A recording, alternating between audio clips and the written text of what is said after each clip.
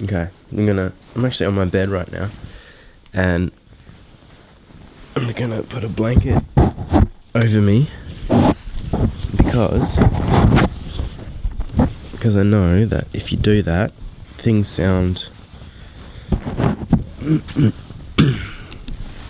can sound pretty good. And actually I think that sounds pretty good.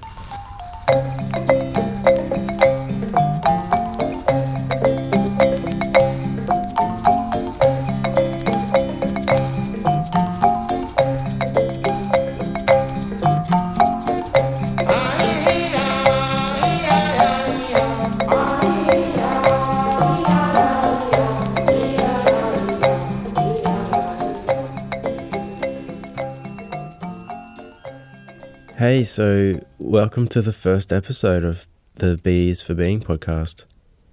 I gotta just say it straight up. I have no idea what I'm doing. Like, I've never done anything like this before, so you guys are gonna have to bear with me. There's probably gonna be a few bumps along the way, but I do know this is something I want to do.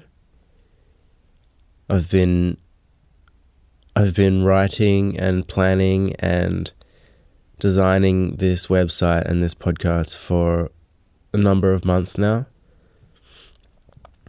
And yeah, here I am recording the first episode.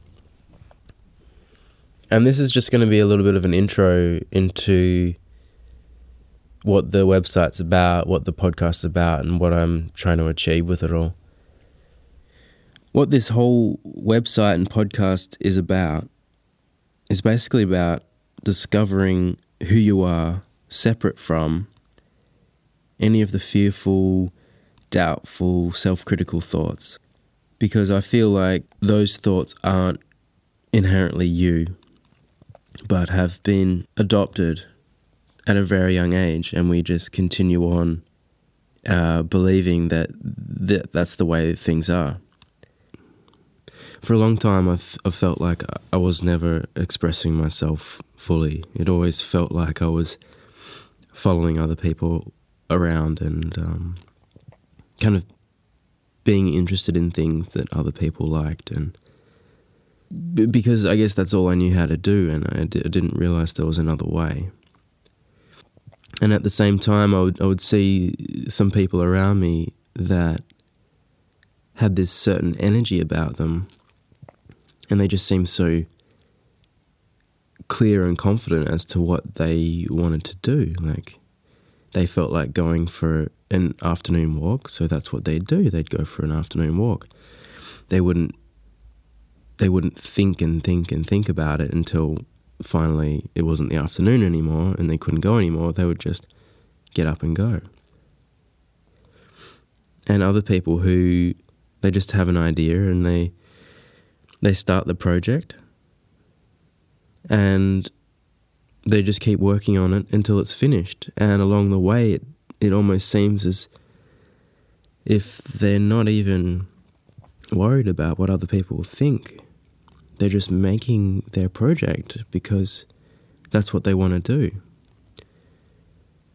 And this was all completely foreign to me. I didn't, it seemed like magic. Like, I didn't know how to get what they had. Basically what was going on is I had this very strong belief that whatever I did wasn't good enough and that I always needed to strive to be better. And I think a lot of people suffer from the same thing, that they hold the same belief. And this belief is very foundational, so it works its way into almost every aspect of your life. Everything you create, all your relationships, your projects. I guess that's the creation part. How you speak, how you talk about yourself and others, how you see yourself. And I only discovered this by doing really intense research and also self-investigation. I read a whole bunch of books. And I began to realize that these books were all saying the same thing. And they kept saying, become aware of how you're feeling. and accept it. Just allow yourself to feel how you feel. Allow yourself to be how you are. You don't need to change or get better or prove yourself in some way. You're already amazing, so acknowledge that. And at the time, that felt like a completely foreign concept to me, because I'm like, what? Yeah, you're telling me I'm completely fine, but I don't feel completely fine. I need to impress people. I need validation. I need to make something of importance. Over time, I began to realize that actually everything was okay, because the only thing that was telling me I wasn't okay were these negative thoughts. So I decided to just allow the thoughts to be there and just accept them. Practice what these books have been telling me. Just allow yourself to be as you are. And I noticed the most profound changes occurring over time, because as I accepted myself completely as I was, as I am, I didn't need to be anyone other than me. I didn't need to dress in a certain way. I didn't need to hang out with certain people. I just needed to listen to what felt right for me and act on that. And it kind of makes sense if I'm at peace with myself. If I don't need to change myself in any way, then of course I'm going to feel peaceful. And so I've just found this really interesting, and I wanted to share what I've been learning through this process with other people. And I also want to talk with other people who have been struggling with these self-doubts and this self-criticism and come through it. Because I think it's the greatest thing you can do to live fully as yourself. Because when you're living fully as yourself, completely authentically to who you are, then you begin expressing yourself so other people can enjoy you and the things you create. All of your interactions become charged with this positive energy, and it affects everyone you meet. I'm going to be sharing what I've been through, what I've gone through, and what's helped me through the really tough times. I just believe that if everyone is being themselves, allows themselves to just be as they are, then the world would be a better place. And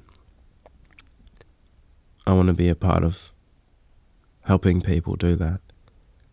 Guys, whoever's listening to this, I thank you, and I'm really looking forward to checking in with you guys on a regular basis. If, any questions, comments, not that I think anyone is even going to listen to this, but if there are any people out there and you want to know something specific about why I'm doing this, you want to know more about me, just send me an email. You can get in touch with me on the contact page on the site. I can't believe I've recorded an intro episode. Now the only challenge is to upload this guy. Alright. I'll see you in the next episode, guys. Cheers.